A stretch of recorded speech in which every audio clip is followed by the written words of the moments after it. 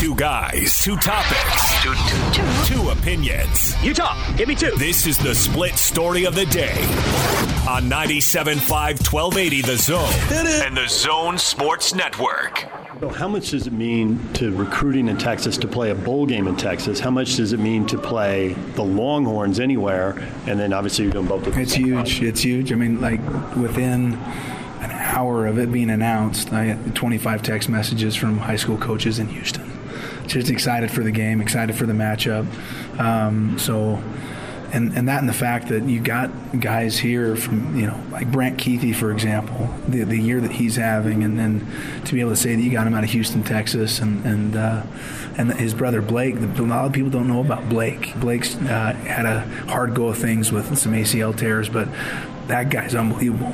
Really good football player. So I'm excited to obviously be down there, have those coaches, have those recruits see us.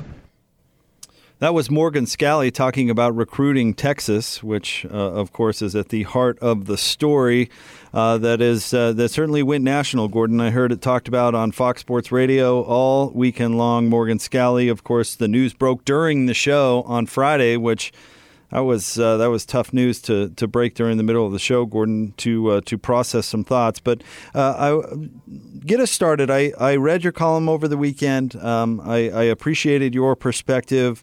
Kind of sum up your message, and maybe I can add there too. Well, okay. We're doing the show on Friday, and we get word of this, that there was a text message that Morgan Scalley had sent out, and that it had used a racist slur in it. And since then, there have been all kinds of indications as to what the scenario was. And do you trust those sources, Jake? Mm-hmm. That there was a text involved that he thought he was sending to a colleague, and he instead sent it to the recruit's family or something, and it included that racist slur. Right. And you believe that? You think that's exactly what happened? Well, I don't think we know exactly what happened, but I mean, Kamrani had that as part of his story, and Morgan himself admitted to sending the text. So, I mean, he said it was a text message. He didn't give any details. No, he did not. But this would seem to fit, wouldn't it? So yeah, it does seem to piece together. But Morgan comes out, apologizes, said how sorry he was for what took place and that he would learn from it and that it would never happen again, that he is not racist. Now, just the use of that word from an employee of a public university, especially somebody in a position of leadership, especially in this day of awareness, the timing is really difficult for a lot of people. And it seems as though there are different reactions, like I said earlier. There are those who are defending him. There are those who are saying, hey, let's wait this out. Let's see what the independent investigation finds. There are some who say, nope, he used that word. That's unacceptable. We want him gone. There are those who suspect that if you use that word casually in a text, then chances are it's not the only time, the first time, the last time you're going to do it. And so this is the vortex of what Morgan finds himself in the middle of. Now, many people really like Morgan Scalley. We know Morgan. We've worked with Morgan. He worked on our radio station for a while. I think most of the guys really like Morgan Scalley and respect him. And this kind of blew a lot of us away. We weren't aware of any such of a thing. So now it's up to individuals to figure out how they react to it. And I understand bits and pieces of all these things.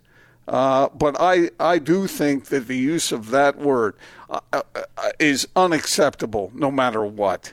And I know that football coaches use colorful language. I know they try to find ways to motivate their players, and sometimes that language gets pretty rough. I understand all that, but you don't use that word.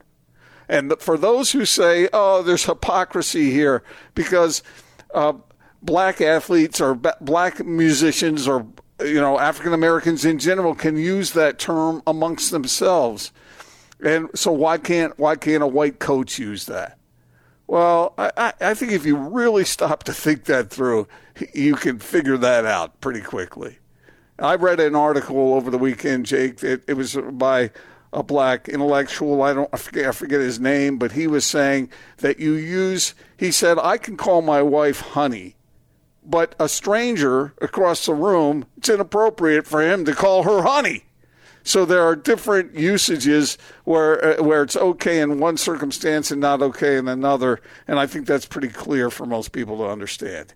Anyway, it's egregious in my mind. He apologized. The apology seems sincere to me, but this needs to be taken really seriously, and I think that's what the university is doing. And that's it in a nutshell. I did not draw a conclusion in my column because I don't have all the facts. But if there is a pattern here, that cannot stand. And I understand that there have been various youths who have been asked about it, former players, and some say, one in particular tweeted out that he too had been called that name by Morgan. I don't know whether he has or he hasn't. That's what he said. And that's a problem for me, if that is in fact the truth. Others have said they don't think that Morgan is a racist. They think he might be somewhat naive or less than versed in the best way to handle or talk to certain African-American players. So there is that information that is coming forth. But I imagine that this investigation, this review that is taking place, that's what they're looking for. They're looking to see what the pattern is, and then it's up to the university to decide from there. One other thing to this, Jake, sorry to talk so much. You have your say in just a second. It's interesting to me. I don't know when Kyle Whittingham became aware of this. And if he did become aware of it before now, what did he do about it when he became aware? Because I think it would be bad for him if he did not know about it, if he knew about it and didn't do anything about it back in 2013 when this particular incident was to have taken place. So, Gordon, I want to cover what you said at the last part right there, but I have some overall thoughts about what you kind of got to here. Okay. But first of all, on that last part, and I was talking to Austin about this, I want to know what law firm they hired. I want to know who exactly is doing the investigating, because the last time something like this happened, they hired a law firm whose expertise is in putting out fires. So what angle is this going to be investigated in? You know, is it going to be investigated to just get to the bottom enough that people can get by, or is it going to be truly investigated? I want to know who they hired to do that. I think that's a very important piece of this puzzle. How does that serve the University of Utah's purposes if they were to go soft on him when it's become a national story that this term was used by an assistant coach at the University of Utah? I think there's extreme pressure for them to get this right. I think because if it isn't handled right, if they soft shoe this, then that not only will that hurt the University of Utah's reputation, it will also hurt them in a very pragmatic way, or potentially could, as far as recruiting goes. Well, you could say, well, okay, take the football out for a second. You could say all of that about the Lauren McCluskey murder, and they've botched it. It's been a disaster, a disaster. So you're 100% right. And they have a lot on the line to handle this correctly. But if past experience is any evidence, then that's far from, let's hope they come to that conclusion. Let me put it that way. So you think the potential is there for them to brush this, give it sort of just a quick once-over? The potential? I certainly excuses. Do. I certainly think the potential is there. Okay, how about this, Gordon? I want to look at this realistically and get down to the question that you raised in your column of whether Gordon or Morgan Scalley should keep his job or not. And I want to start off by saying words matter. You know, the words that we use every day, the words that we text and email and all those sorts of things, they matter. And it's how we communicate and interact with our fellow man. I have a benign example from my life, but when I kind of learned this lesson, Gordon, it was a recruiting day. And I was young in my career on the radio, and we had a recruiting expert on who was a real. I mean, let's just say it was a biased opinion that we were getting, and I was frustrated with the way the interview went. And I had somebody who emailed me and said, a listener emailed me and said, "Oh, why would you have this homer on the radio?" And I emailed back something aggressive to the point of like, I don't know why I would have blah, blah, blah. And it was not, it was not the correct way to interact. And I just did it because I was bothered because that's not what I thought we were getting with the interview. Let me put it that way.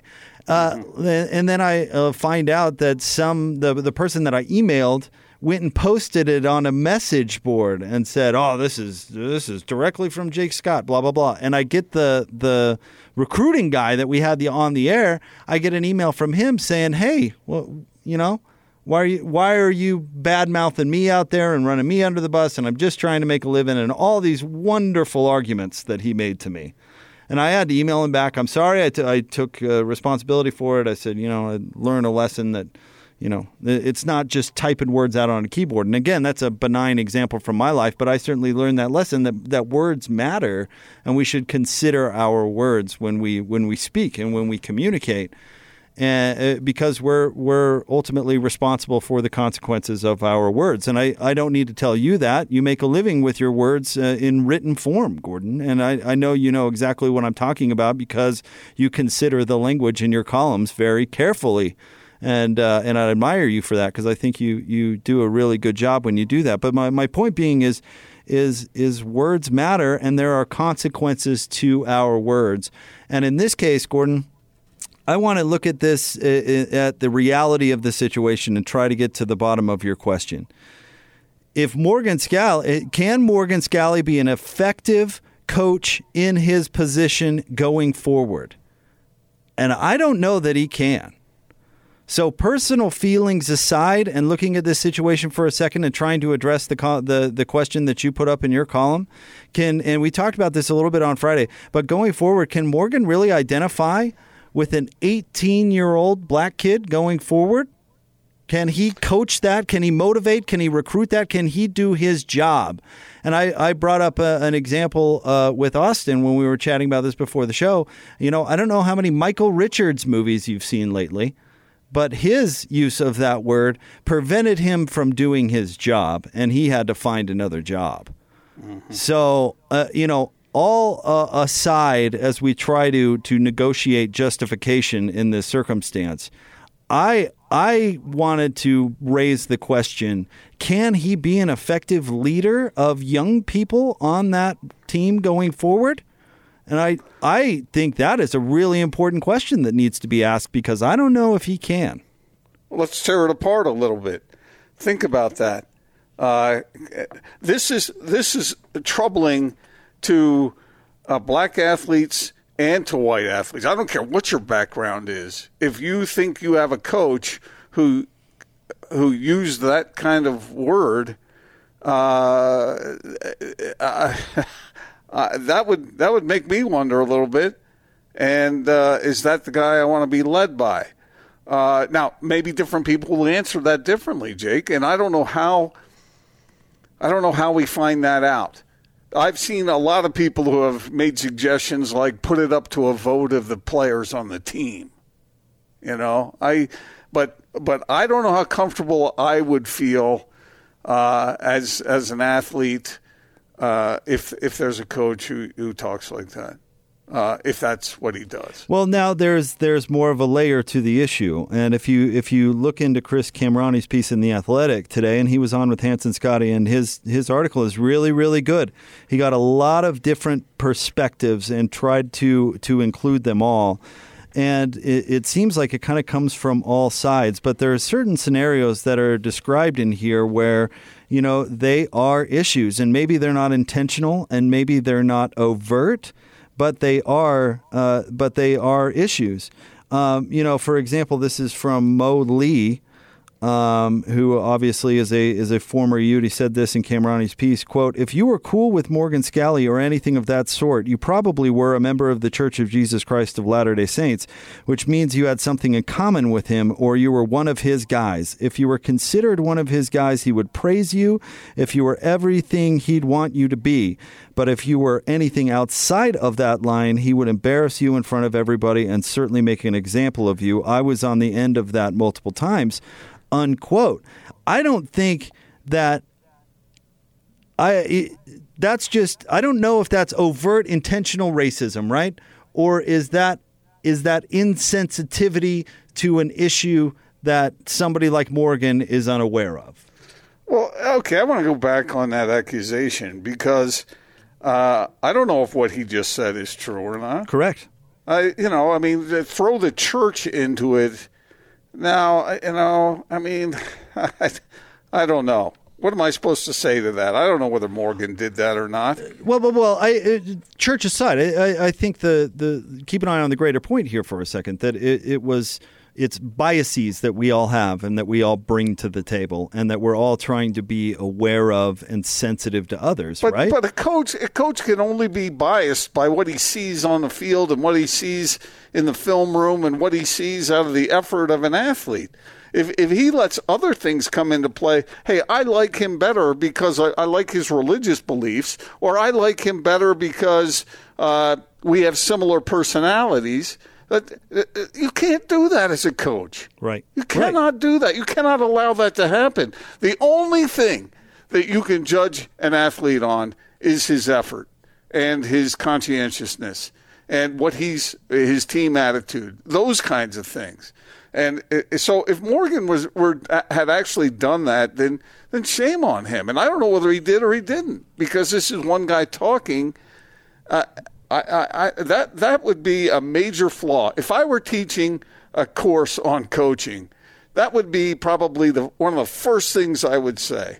It's the only way that you can judge an athlete is by the effort he puts forth for you. You can't judge somebody on the way they wear their hair, or if they have tattoos or not, or the color of their skin, or what neighborhood they come from. All of that is ridiculous. You can't do that. You can't do that and be in the coaching profession, in my opinion. Well, and some of these guys felt that way. Yeah. There's so many different perspectives in this Kamrani article. I don't want to get bogged down on one or two things, but just because we're talking about it, another example. Booby Hobbs talked to Kamrani, and I'll read right from the piece. He says, Hobbs said no coach in his life made him better than Scalley, but he also said that Scalley did not evolve to make black players feel more welcomed and comfortable. Hobbs alleged that when players of the LDS faith were caught having smoked marijuana, Scalley cried in a team meeting. But when black players were caught having done the same thing, he didn't want them on the team anymore. And then Now, let's stop right there. That is a hell of an accusation. That is about as damning as it gets, if that's true. And I don't know whether it's true. That's how he felt. He's pretty plain right there. But this is, I'm sorry, who said that? Booby Hobbs. Booby Hobbs. Mm-hmm. Sometimes players get angry at coaches for reasons other than their appropriate behavior, and that's why, to me, I think all of these voices should be heard. But there's other stuff that needs to be taken into consideration, what went into that relationship. And some players, you know how it is, Jake, sometimes a player doesn't get the playing time he wants, and so he gets ticked off at the coach. And I'm not making any excuses here. I think all these guys should be heard, but it also needs to be measured out and sort of sorted through. Well, this is kind of long, but I think there's some value here. Let me read Booby Hobbs' entire comment, because I do think that's important, and a lot of people sometimes point to axes to grind. And in fairness, let me read the whole quote, and people out there can judge for themselves. He said, quote, "I don't hate him. But for me, being a black man at this time, and I keep saying that because it's about race, and then again, it isn't, but me being a black man and seeing that you can make a mistake, Coach Scalley, you can mistakenly say a racial slur, and you will ask for forgiveness. But if I make a mistake like smoking marijuana, don't look at me like I'm a bad person. Give me a second chance, and if you're asking for, give me a second chance as if you're asking for the same second chance.